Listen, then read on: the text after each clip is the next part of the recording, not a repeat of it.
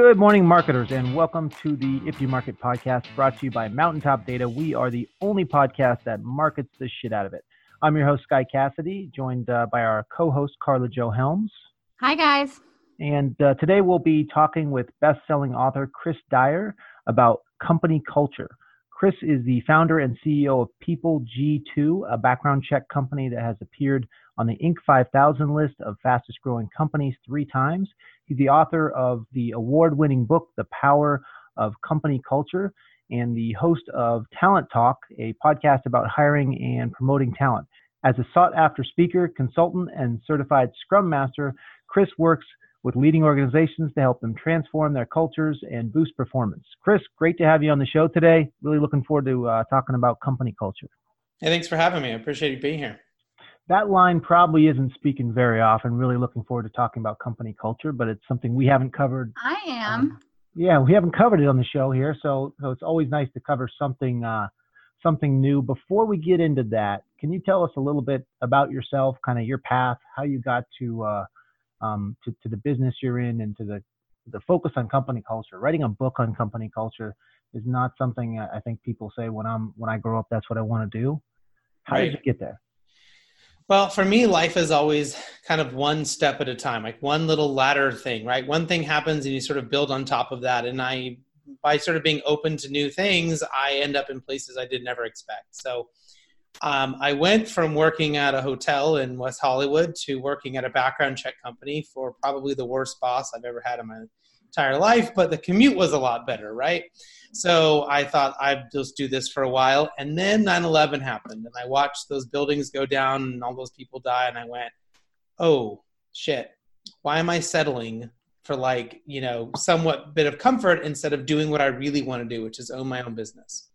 So I went out and I started my own company so that was September 11th. November 1st, I started my business, the one I still have today.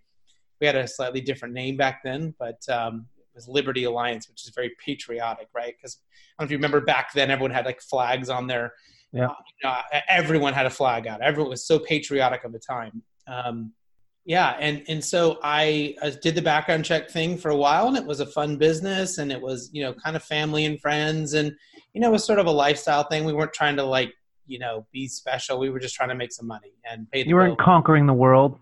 No, we weren't conquering the world. And then the recession happened.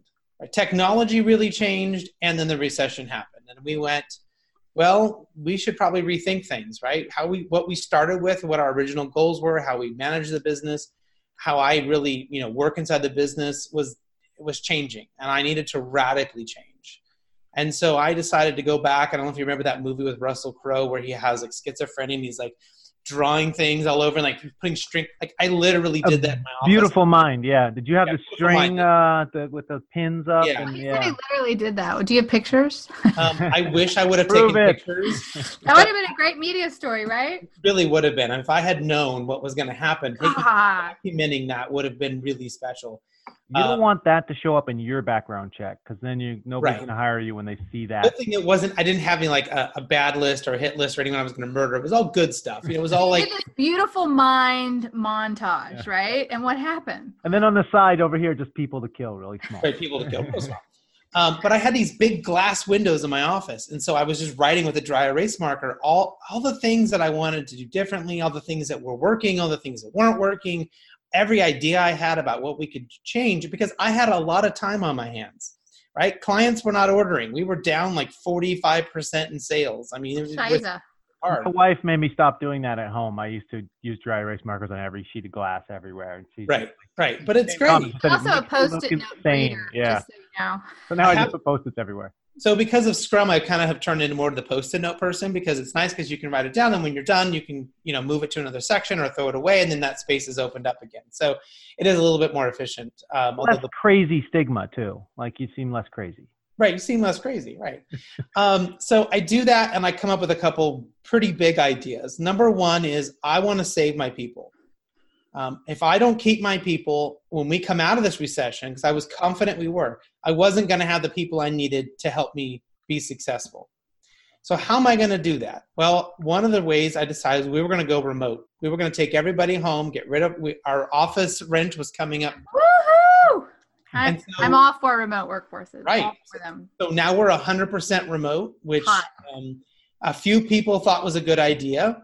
A few people thought was the stupidest idea I've ever had. And everyone else just basically said, we'll do it because you sign our paycheck. And that's a nice breakout. There's nothing like paychecks to get people to do what you want. Right. They're like, well, if you say so. So we sent everybody home, and within 2 weeks, every single employee on their own called me and said, this is the best thing we've ever done. The next time you have some crazy idea, I'm in. This is awesome. We love it. We're getting so much more work done. And that began for us the next phase, which was fixing our culture and changing our culture, because you can't manage a team the same way in a brick and mortar situation all together in one big bullpen as you can when everyone's working from home. So we naturally already had to change things. And so I really had to start working at that, talking to people, reading books, doing everything I could to figure out what does that mean. And that meant studying what were the best of the best doing. And that's really where the book came from. But we weren't quite there yet. So we were moving to that. We were starting to change things. I also realized that I was getting in everyone's way. Like originally, everyone had to come to me because I was the one who knew how to do background checks. So I was sort of this, all lines, ended up in my brain. Yeah, probably the whole organization kept collapsing on you, right? Right. And it was okay in the beginning when there was 3 employees, right? Yeah. At lunchtime, we just talk about stuff, whatever. But that just kept going to the point where there's 20 employees and they're all having to constantly come to me. And so when I'm on vacation, nothing ever gets done. Right. You got the nickname bottleneck, and it was just not good. And so we had to undo that and figure out how to undo that. And I was so happy to undo that. I didn't want that anymore, but that was just how things had built and had kind of become that way. And even if I empowered people, they still had the old habit of coming to me in the end, right? They didn't want that. So I had to figure out how I was going to fix all that. And so we began doing all that stuff, and it started working, and we started getting attention, and we started growing rapidly and getting awards for our culture. And it was like, what's happening, right? So we decided to start talking about it. And I started speaking about it. I started hosting that podcast that I still do.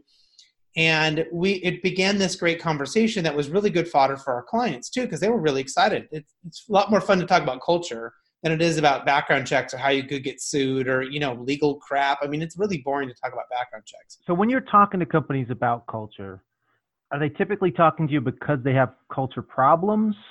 I mean, is that generally why they come to you? They have major culture problems? I would say most of the time when I go in as a consultant and I work with a company, they are a B+ to an A-, and they're trying to be an A+. And it's not like they have a totally. And I love it. And those people can still come to me, and I'll help them out. But in the back of my mind, it drives me crazy that those C- students and the ones that are terrible at culture aren't calling me, because I can help them. Because they got their head in the sand and they're not really looking at it. Right. What is the biggest pain point when that makes a person a B- or an A-? What's the biggest pain point they come to you regarding culture? Yeah, if they're in the Bs and they know they want to be better, it's because they have high turnover. People aren't making good decisions. There's no innovation. There's, sort of this, they've gotten stuck. So they had the same problem I had, which was they realized that what their culture was at the start is no longer what their culture can be going forward. Yeah. So they come to me and they say, interesting. And maybe they read a shift. There's a shift. They read the story and they realize, oh, you went through this. We're in this now, right? So come and help us. That's one. Secondly, we noticed there's some really interesting research out there about tribes, about people. And if you have 125 people in your organization, you can't remember, after that point, you can no longer remember everybody's name, right? You can no longer remember who does what and where do I go for this thing. When you get to be too many people. I stopped at 10, so that's 125 is pretty impressive. Right. But at 125, the organization stops being able to operate as a single unit. And it varies 115 to 130, but that number that's when, so from an anthropological perspective, as humans, we used to, when the tribe got to be around that size, it would break off into pieces again and get to 125 and break off, because about 125 is, you can't care about more than 125 people. You can't keep track of and work within a system. It just gets too big and too complicated, and so then they break off. And that's just a form these little cliques, kind of. Is that what happens? And then the cliques. Totally. I guess because if everything's tribal and you form everybody's going to form a little tribe. Right. You know? Right. And so that's kind of the magic number. And so I also find that a lot What's of the organizations, magic number? 125. Okay. So a lot of organizations come to me around that time because they know it's time to plan the next thing, right? Got it. And at 125, we're going to have to do things differently. And they're usually in it. I mean, they're high growth, fast moving. They're about to hire 50 more. And if you don't work on that culture then, if you don't fix it then, they're going to go from 125 to 175 back down to 50 because it's all going to get blown up. They're going to do layoffs. They're going to screw it up and then have to rebuild again. And if they even survive. So there are even manufacturing companies that know they build their plants to be up to 125 and they know that's the cap. And then they have another plant, have another facility, and they build that up to 125. Fascinating. Because they know that's sort of like an empirical thing. You once you get to that point, you realize that's the tipping point. So logistically, it might make sense to have a larger plant, but the human part of it kind of maxes out around that size. Max 125. You can only, you just can't, things get too, they get inefficient. You start you have people doing 3 people doing the same job and one person could be doing the job. I mean, it all just gets messy. I guess I feel like I grew up in a small town and you couldn't really hide. As more than 125 people, not too many. But then you move to a city and you're so much more anonymous. There's different behaviors people feel like they can do in a city because they don't know any of these people. The whole city turns into an airport bathroom. That's a really good analogy, Sky. People start misbehaving because you don't know the people. If you're in Vegas, every day in the office is in Vegas when you have 200 people, I guess. I don't know if you've read any of Malcolm Gladwell's books, but he talks about the broken window syndrome, right? And so that's what I haven't read that one. Well, wait, was that in Tipping Point? That was in the Tipping Point, right? That was an analogy in there. But anyway, go ahead. I think it was Tipping Point. Don't quote me, but I think tell our it readers. was. But it's basically that, in a large setting like that, if you don't remove the graffiti, if you don't fix the broken windows, there's a subtext that tells people that no one cares, right? Yep. If you walk by a building and you see broken windows all the time, well, then no one cares, so I might as well go and graffiti the side of this wall. I might as well throw my trash on the ground, and it contributes to this. So they found out, they went into these communities, and they cleaned up their graffiti over and over and over and over again. They fixed the broken windows over and over, no matter how long it took, and radically things changed inside those communities. Crime went down, right? Things got better, and nothing changed. The people didn't change. The policing didn't change. All they did was create an environment that was better. And I think that's a really good lesson for culture. If the environment is better, you're going to get better results, performance, profit, productivity, whatever that's important to you. And I think those 3 Ps are what CEOs care about. It's kind of a pick up the trash in your neighborhood type thing. You see neighborhoods that are full of trash. If you go around picking up the trash in your neighborhood and keeping it clean, you're probably going to end up having a better neighborhood just because people feel like they're not in a dump, so they're going to stop dumping, kind of.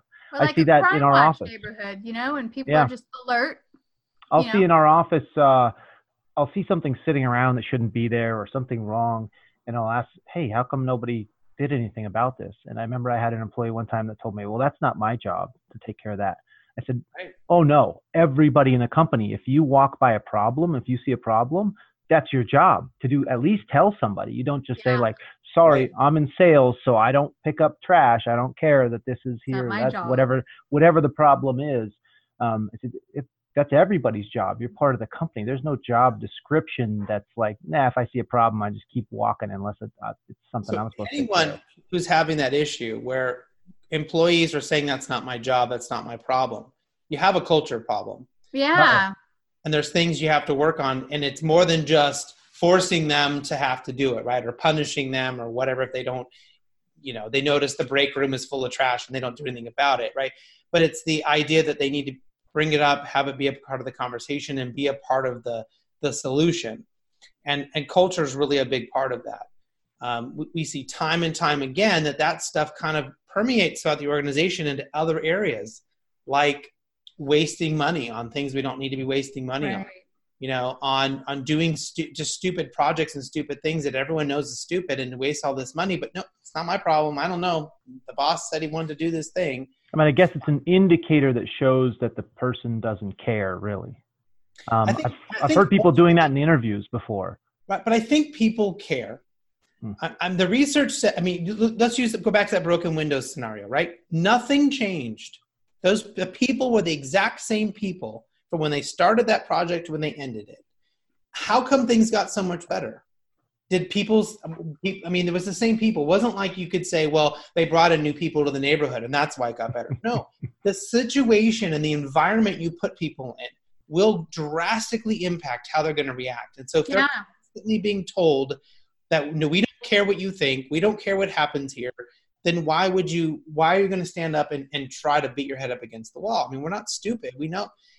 And people have to pay the bills and they have families to take care of. And so are you really going to put your neck out there when no one else is? And so as the senior leaders, as the CEO, it's your job to create that environment where they're going to be able to say something, to bring their best ideas, to collaborate, to innovate, and to be happy in their job so that they're going to go above and beyond.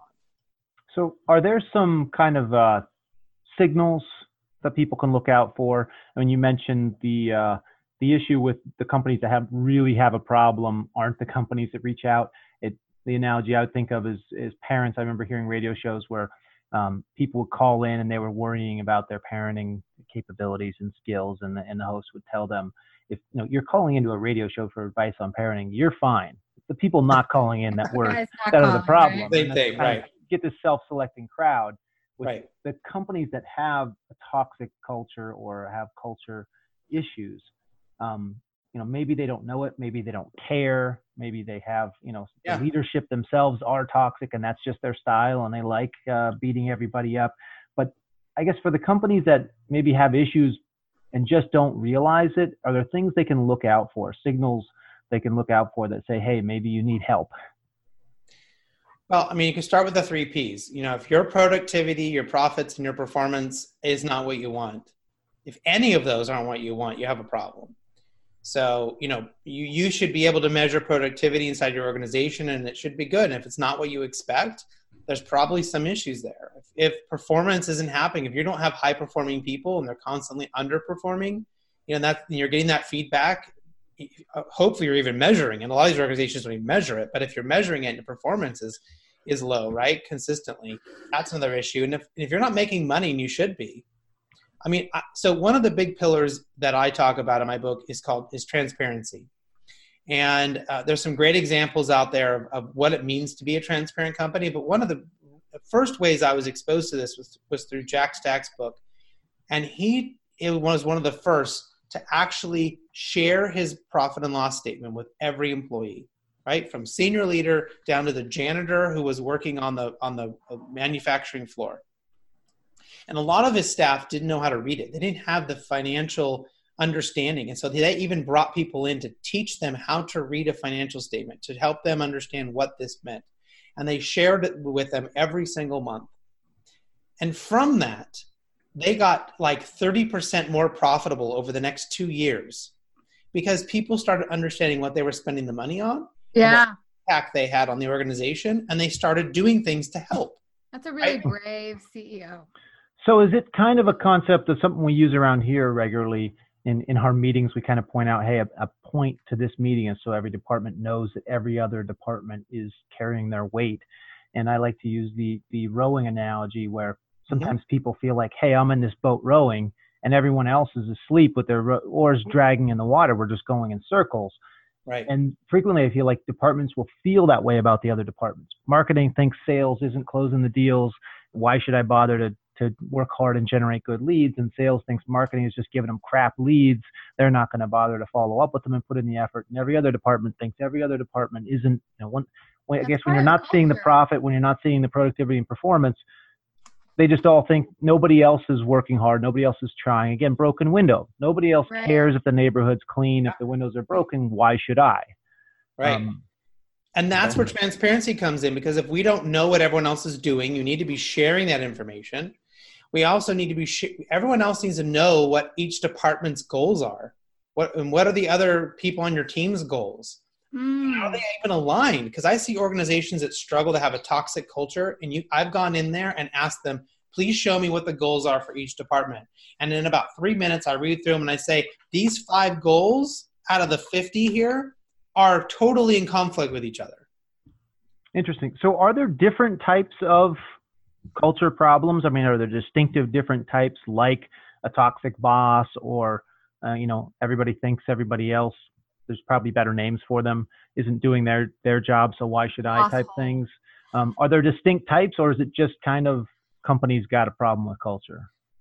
So there are different types of bad cultures. I mean, certainly the most obvious is there's a bad boss. There's a bad CEO. It's coming from the top and it's sort of permeating down, right? That's the one we think of. And that actually tends to be the small to medium-sized businesses that fall into that context. You don't tend to see that at the larger companies. The larger companies where the bad culture is happening, it sometimes tends to be dispersed, right? Because maybe they have lots of different locations and there may be certain divisions or departments that are struggling where other ones are maybe doing okay. And you're starting to see they're really dealing with politics. And politics is often a lack of communication and a lack of transparency. And so you leave people out there to climb the ladder on their own. And so they have to pull everyone else down in order to bring themselves up. And that becomes about competing internally rather than winning kind of for the company. Because there's no communication, right?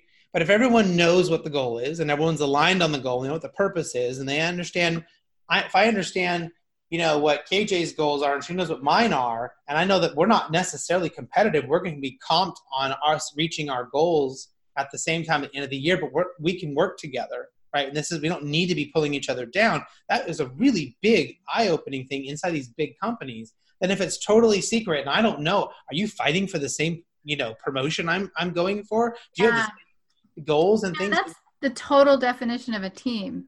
Right? Knowing what each other is doing, thereby and therewith, and coordinating, right? I mean, yeah, that's cool. It's like a sports team, but it's in business. Now, the other things that we notice inside of organizations that are struggling is there's a lot of forced, part of the job is forced. And so you're removing autonomy. So, Daniel Pink's work, I think companies at this very base level need to make sure that they are dealing with autonomy, mastery, and purpose. Those 3 things aren't aligned. You're not doing everything you can to make those as good as you can. It's really hard to be good at anything else with culture.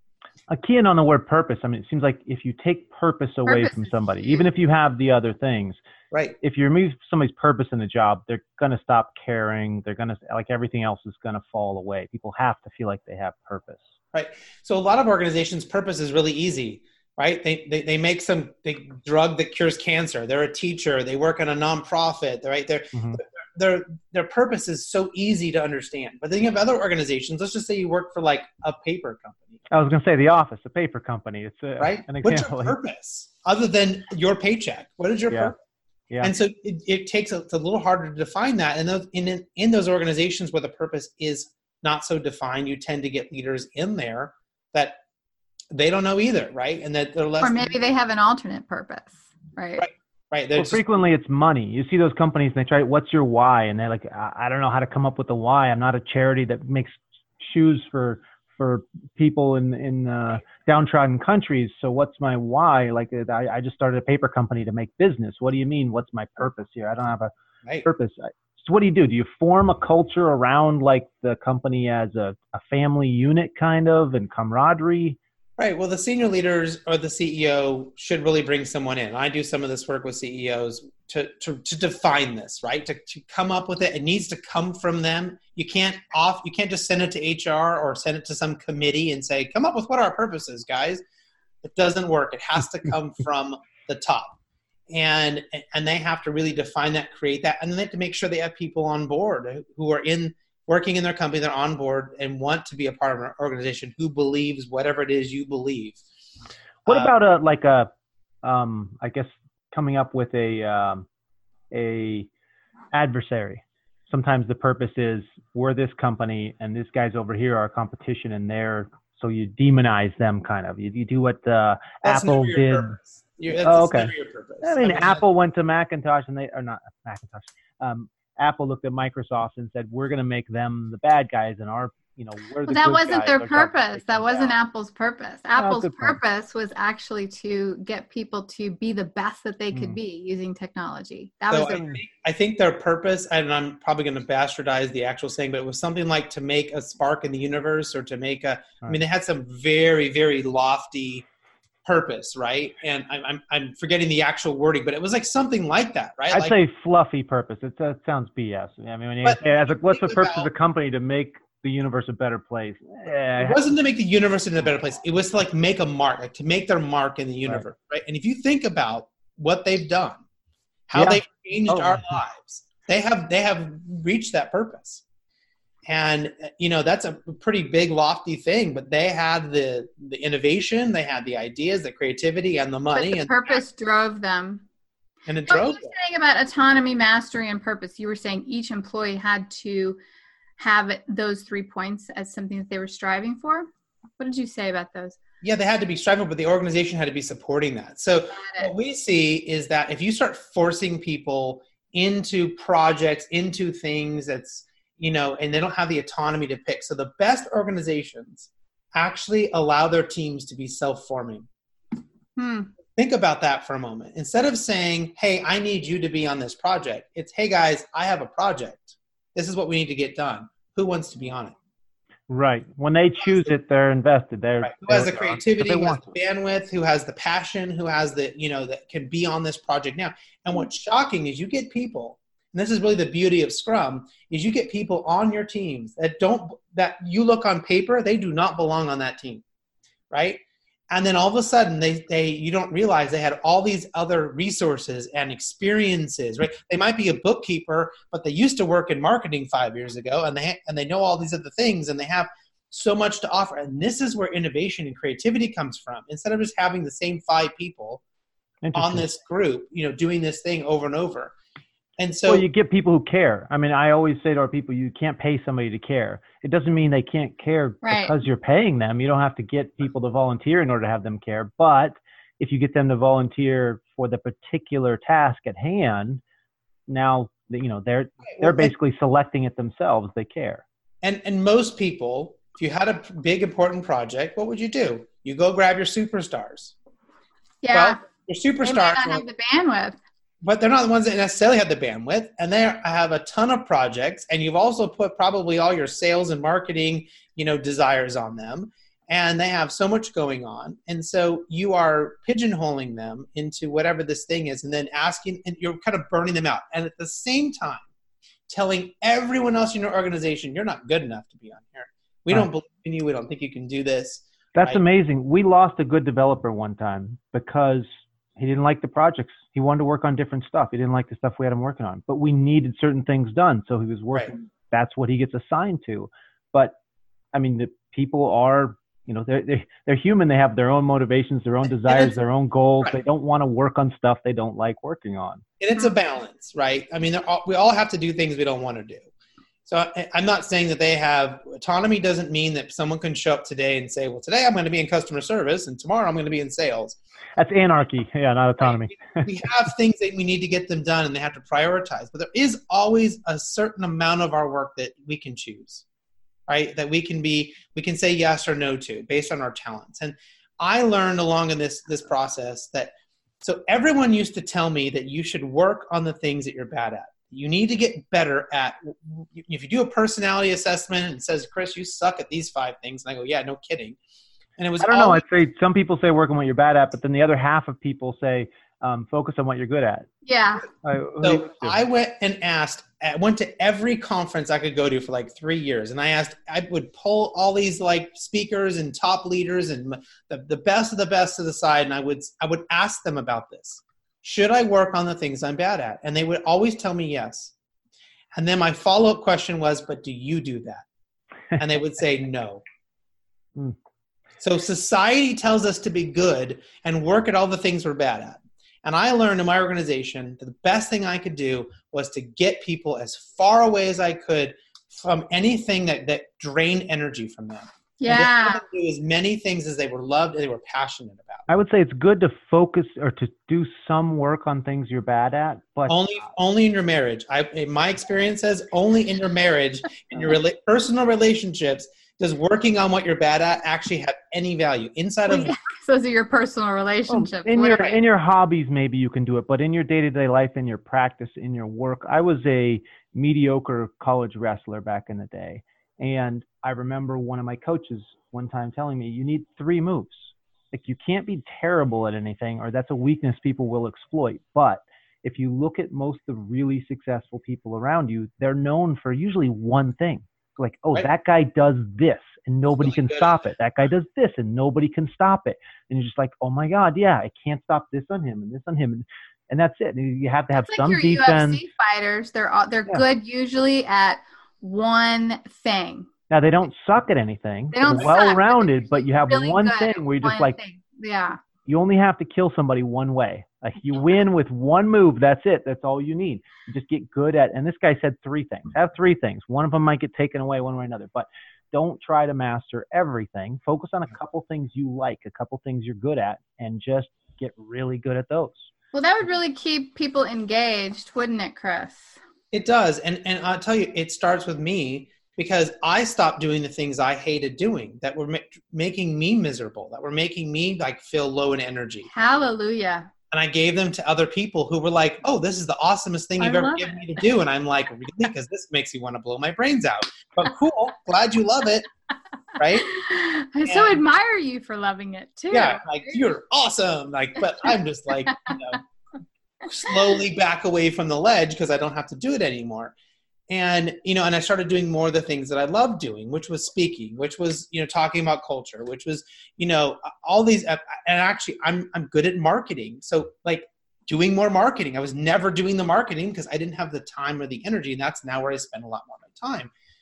And so I started getting happier and better. And so of course I'm now managing my people and my people are happier because I'm not running around being a jerk, or being grumpy or never meeting deadlines because I was avoiding doing the work or whatever it may be. So, and I was also giving them permission to do the exact same thing.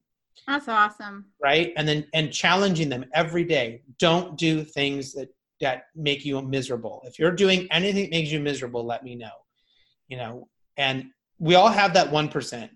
We all have a few things that we get stuck doing or we have to do that we just can't I just can't outsource the fact that I'm the CEO and I have to deal with this. Every once in a while we get a bad employee and I got to be involved. I don't enjoy that, but I do have to deal with it from time to time.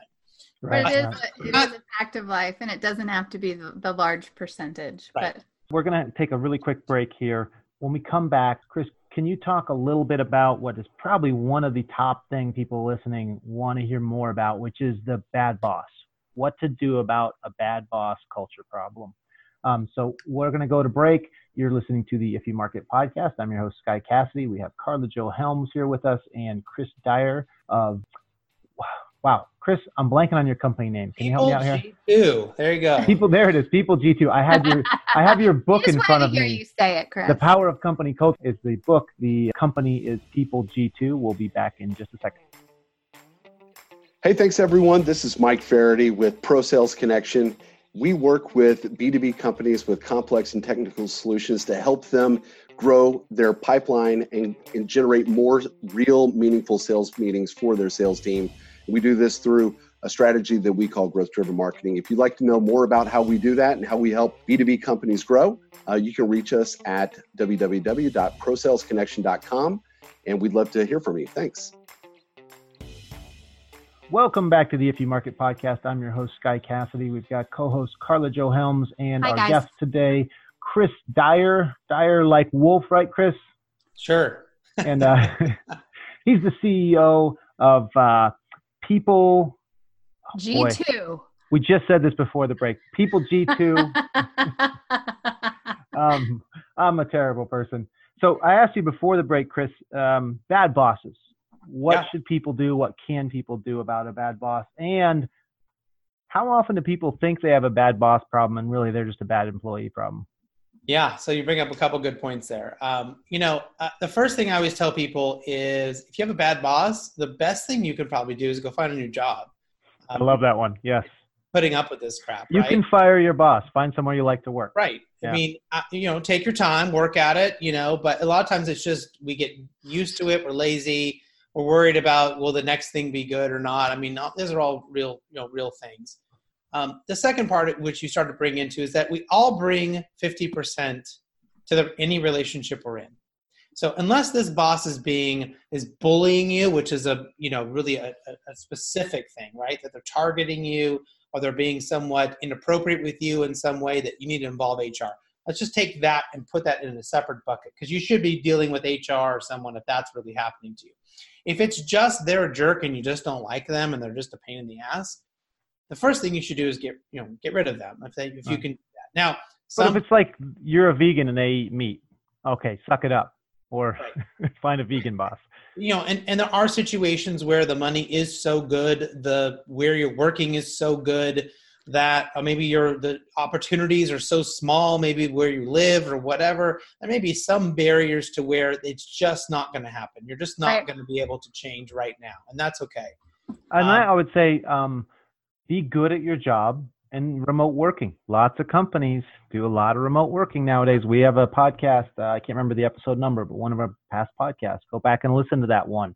Start looking for jobs that say they're looking for remote workers, and you're really good at what you do. So I guess take advantage of your time at your current job to get paid and up your game a little bit. Make yourself more marketable. So usually the type of person that we're talking about in these situations is a boss or CEO or someone that has a big personality, is very overbearing and can get very angry or short-tempered. That's usually the sort of the persona that we see. So in dealing with those people, there's a couple great strategies that you can do.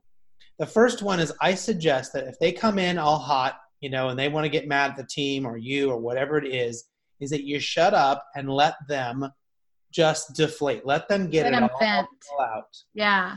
Okay. Right. Remember, it has nothing to do with you. It has to do with their crappy upbringing and their terrible ability to regulate their own mood. It has nothing to do with you. And if it could be anyone else in that room, and that's who they're going to yell at. Now, that's unfair and we don't like it, but it's not anything to do with you personally. So let them talk and take as best of the notes as you can. And the notes themselves don't necessarily matter so much, but you need to show that person that you're listening. You need to find ways to make you acknowledge.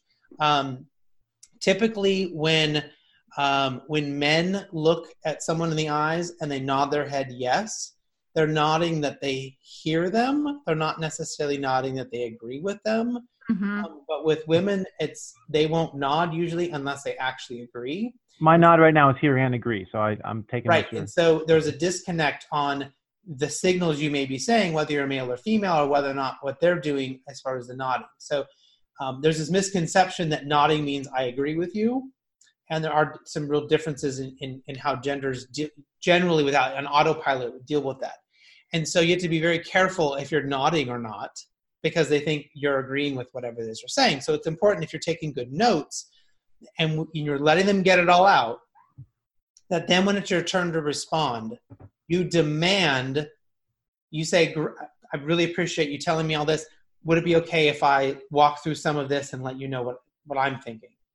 And usually they'll say yes, because now they're tired, right? They've been lambasting everyone for 30 minutes. Yeah. Right? But inevitably what happens is you start talking and they start interrupting. And that's the moment where you have to take control and say, I'm really sorry. I listened to everything you said. I took a lot of notes. When you said I would, I could respond. Would that be okay if you just keep saying that, right? Every time they interrupt, you just go back to, okay, but you said I could respond. Can I go through with this? And I listened respectfully when you talked. I let you get it all out. You kind of ramp this up to the point. And eventually they will stop. You'll be shocked at these big bully personalities. You keep reminding them, you promised me I could talk. You promised me I could tell you, I could respond to all of these things that you brought up. Do they eventually just get embarrassed? They do. They get embarrassed, Saying, right? is it my turn yet? Is it my turn yet? Right. And you're almost pointing out in front of the group or even to them, you keep interrupting, right? You want me to solve this problem for you. I'll solve it. Can you give me a second here to respond? And I've even had to call people out and say, listen, I took notes for 30 minutes and I didn't interrupt you one time. Can I respond to you without you interrupting me? And they won't like it, but what's fascinating is they eventually shut up. The other part that's fascinating is I've never had a person in that situation, whether it was me or anyone else I coached to do that, ever do anything like to fire them or blow up or yeah. It always eventually get there because you are validating their feelings, you're validating what they think, and you're trying to help them get where they need to go. You're not pushing back, basically. When somebody has that behavior type, pushing back really just is not effective. You're not saying you're a jerk, whatever. You're just saying, hey, but you have to kind of negotiate that when they're done. But you can't do that when they're angry. You can't do that when they're in that mode, right? And they're going and going. You just got to take notes and shut up because you're. Is there such thing as an intervention where all the employees get together and call the boss in and say, look, we love you, but I mean, maybe. I mean, I've heard of that and I've heard of it working, but I could also backfire on you. You've got a problem. I like this strategy, right? So you're listening to them, you're understanding them, you let them deflate, and then you address the points. I mean, you've got a problem. Unfortunately, it's not drinking. We wish it was drinking or some other form of drugs. It's not. Right. It's your attitude. Right. And usually that person, that what they're doing is actually a benefit in other areas. Their passion, totally. Right, and they're getting out. I mean, there's so many other good parts about that, but then it's sort of negative in that connotation. And so what I find is if everyone is really listening and takes it seriously, what that person is saying, that over time they feel less and less of a need to come into a room and blow it up. Because what they've had in the past is people not taking them seriously and not listening. And when they say, listen, this is a problem, and then 5 people leave a meeting and never deal with the problem, their fear, their anxiety is that we have an issue and it's not going to get dealt with and I'm not dealing with it. So that's the bad employee part. You're saying my boss sucks, but he keeps asking you to get things done and you're not getting them done. So who sucks? Right. Like it's kind of a mutual, you both suck situation. Or maybe because your boss is so angry, you don't really understand what the actual thing is, which is why you take good notes and you listen to the whole 30 minutes without interrupting, because you may start picking up the tidbits. It's not that they're mad that sales are down. What they're really mad at is that these 2 salespeople suck and we haven't done anything about it. Right. That's, my kids tell me all the time, oh, if I don't let them have candy, then I'm bad. Right. So that doesn't make, I'm not a bad boss because I won't let you have candy. You're misbehaving. You don't get candy. You can't put that. So I think some employees will be, which I guess takes me to the next thing, bad employees. So a bad boss, probably pretty easy to identify as long as you're not projecting yourself onto them and really they're just angry at you because you suck at your job or you have an attitude problem or something. Then there's bad employees where you have a toxic individual employee maybe or multiple employees. I mean, other than you're their boss so you can fire them, what can and should be done about that? So I have a theory that in most cases there is no such thing as a bad employee. There is either a bad culture that is allowing behavior to fester and allowing people to do crappy things, or isn't even providing them the rules and the way and the environment for them to be successful. They're just sort of floundering because they don't know how to get anything done. Well, I might add, you could easily say for your company, we don't have bad employees. We have good employees and bad former employees. As soon as they're bad, right. I think that is a good rule to go by, but I don't agree that you would have there's an absolute in that case. You get people. The second part of it though is that if the culture is good, if you do have a good environment, right? The whole broken windows thing we talked about. If you have that good and the person still isn't right, it's often a bad hiring situation. Yeah. You brought someone in who does not have the capability to do the job. Right. And so that's a bad hiring situation. We've had the issue where the problem is the person can do the job, but they're just toxic in the office. I mean, Some people are toxic. Won't name any names, but you know who you are. Where they're just terrible around, and everybody is just, once they're gone, people are just like, thank you. Why did it take so long? Oh my gosh, that person And it was bad hiring, and that we should have seen it in the hiring. Right? You do have those rare ones, but I do find a lot of times that those people can be coached, and their energies and that sort of thing that is being annoying in some regards can actually be turned around towards a really big positive in some other area. And so it's often misalignment. They're in the wrong job. The way they're being managed, the lack of coaching, the way the environment is, they're being left to fend for themselves, and sort of the worst of their behaviors come out.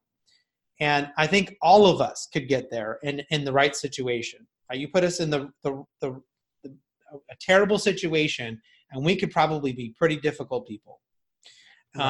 You know what I mean? And so you have to really, really think about that component. Now, of course, there are those people. This is why I have a background check company, right? This is why you want to check people out. There are some people. That's the bad hiring. You're like, yes, that person. Right? That you should have known they're criminal. You should have known, right? That you call every of their past employers and they're like, whoa, right? Mm-hmm. There are those people out there. But they're certainly, I think we've far too often put a label on people that it's their problem and that the company hasn't done anything wrong, right? The company's not has any part of this. Their manager has no part in this, which is just ridiculous. Right. That's a good point. Don't blame the snake for biting someone. They're a snake. You should have never let them in. Like, you should have never hired this person. You should have hired a background check company. Well, what I'm hearing is there's no blame. There's full responsibility. Even when you have a bad hire, you're still responsible for hiring that person without the correct capabilities. So you make an adjustment, but there really should be no blame. If I'm hearing you right, it's nobody's fault. It's What's the situation? Right. What's the point of that? Right. What happens when you blame someone? Now you're going to fire that employee, and now the other one's on notice. Well, it just. It's a mistake, right? I don't think it ever gets you to a point where you could take responsibility and correct it for the future. I mean, if you hire someone, it's not the right person. You fail fast. You get rid of them as quickly as you can, and you realize what your mistakes were. How can we do this better next time? Do we need a background check? Do we need a personality test? Do we need to do a better reference check? And what do we need to do? Right? Or was it just bad luck? Was it just it happens, yeah. But if it's happening regularly, you obviously have a problem in your process. Exactly. And I will tell you that our clients that consistently call and tell us that they have a problem, it's the same people, right? Like, stop hiring people from your anger management class. It's not a good idea. Not a good talent pool, unless you're looking for UFC fighters, maybe. So we're getting really close to the end here. There's one other thing I wanted to get into with you. Can you give some tips on things people can do to improve their company culture? So maybe you have a marketing manager just within their department, even they want them. I mean, I know there's things like, getting your group together and you go to the park and you do trust falls, and there's all kinds of stuff, not to demean that kind of stuff, but there's kind of team building activities, and there's hanging posters that say, yay, hang in there, and go get it, motivational stuff around the walls and saying, here's who we are as a company. But does that stuff work? Is it a good idea? What can people do? That sounds like crap. So there's two things you need to think about. There's a lot of things, and I could point you to several different books or my book, but the two I can give you right now that will be simple. The first thing is the aggregation of marginal gains, which is you want to get 1% better at a time. You can only get a little bit better at a time. And you want to make sure that as you get a little bit better, you don't get a little bit worse at something else. So whatever you're going to try to get better at, don't walk in and try to go from A to Z. You want to go from A to B. So incremental improvement. Incremental improvements is all you can do. And I think marketing people should understand that with ads and different things. We're not trying to go, the giant leap is not usually what happens. Usually tiny data points that help us build until we end up with something that works.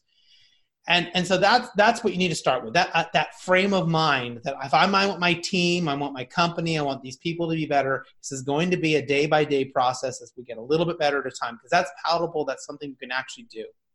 Now, what about non-work activities like dinners and picnics and playing ping pong, that kind of stuff? You have another point? Oh, sorry. You had a second. Sorry. Stop it. So to your point, Scott, if you care about people, you care about people. So you're going to figure out what's the best way to do that. Right. I'm not going to give anyone a prescription on do one dinner every 3 nights and do one picnic every year. I mean, you're going to decide what's best for you and your company and what that means. But I think where you can really have a huge impact is to focus on positivity. And there's a whole school of thought called appreciative inquiry. And that means to focus on what's working. So everything you do and every interaction and every meeting, you should be talking about what's working, what's going well, what have you done well, what is working in this project, right? And then when you want to identify things that are problems, those should actually be reframed as opportunities for us to do better. Yeah. So think about if a client calls you and is upset.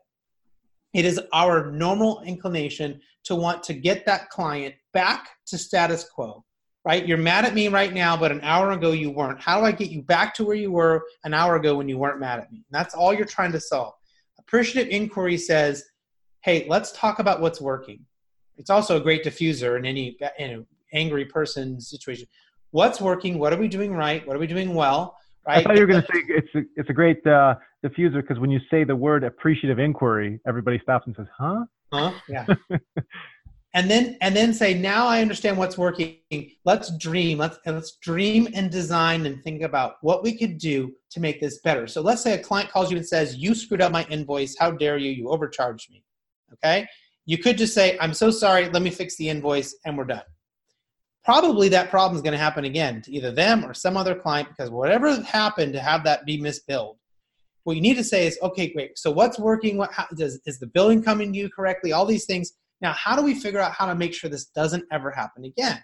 Right? What can we change in the process? What can we assign? What can we do so that you or any other client doesn't ever have to have this problem, this issue? And that's when you view things this way, when your team thinks about these things in a way of focusing on what's working and figuring out how we make things better, where's the opportunity to make an improvement, instead of blaming, instead of focusing on what's wrong, right?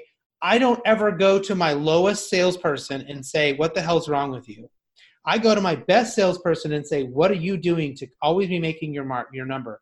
What are you doing? What's working? And can you share that with the rest of the team? Okay, I got to take a note. Don't ask lowest salesperson what the hell's wrong with them.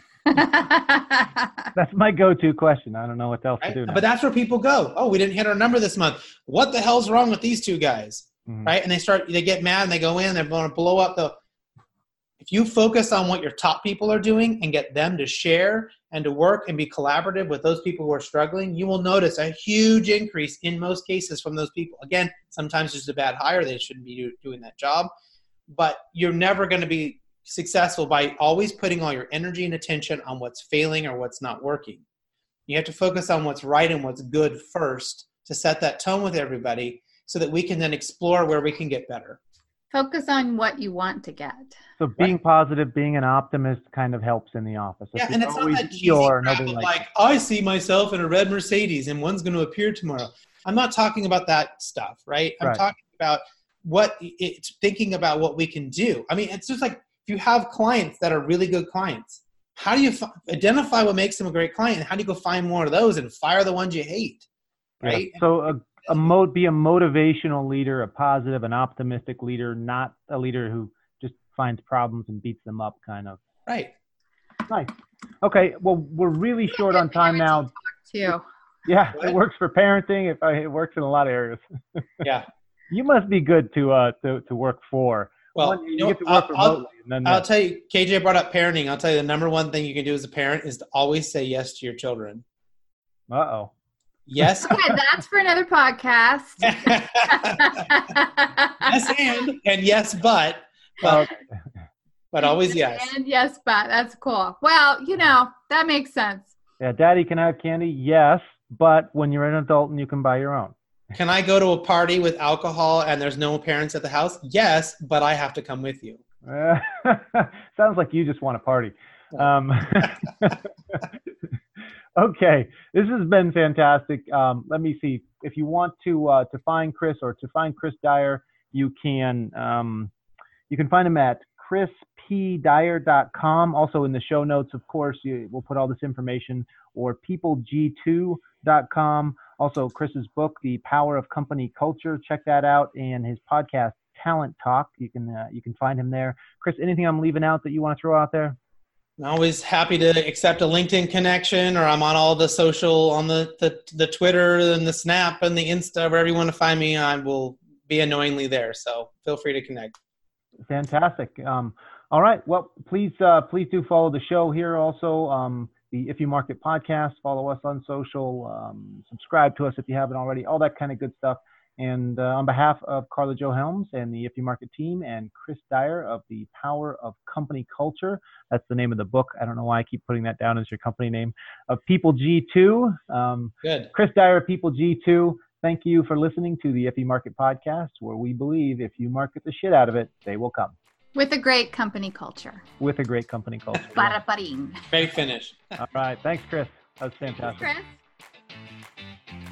The IFE Market Podcast is brought to you by Mountaintop Data. And at Mountaintop Data, we're all about data for B2B marketing. Our goal is to improve the quality, depth, and coverage of our clients' targeted marketing data while removing the technical pain of accessing and implementing data. We help with everything from new target contacts to appending and cleaning existing data, all with the goal to free you and your team up to focus on creating great marketing experiences.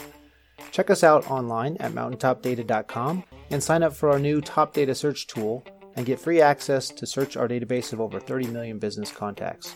Use the code #IYM when signing up and get 200 free credits.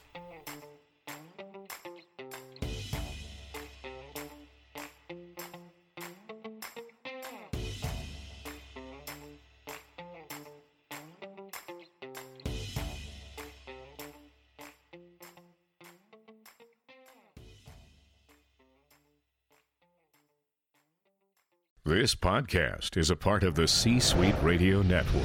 For more top business podcasts, visit c-suiteradio.com.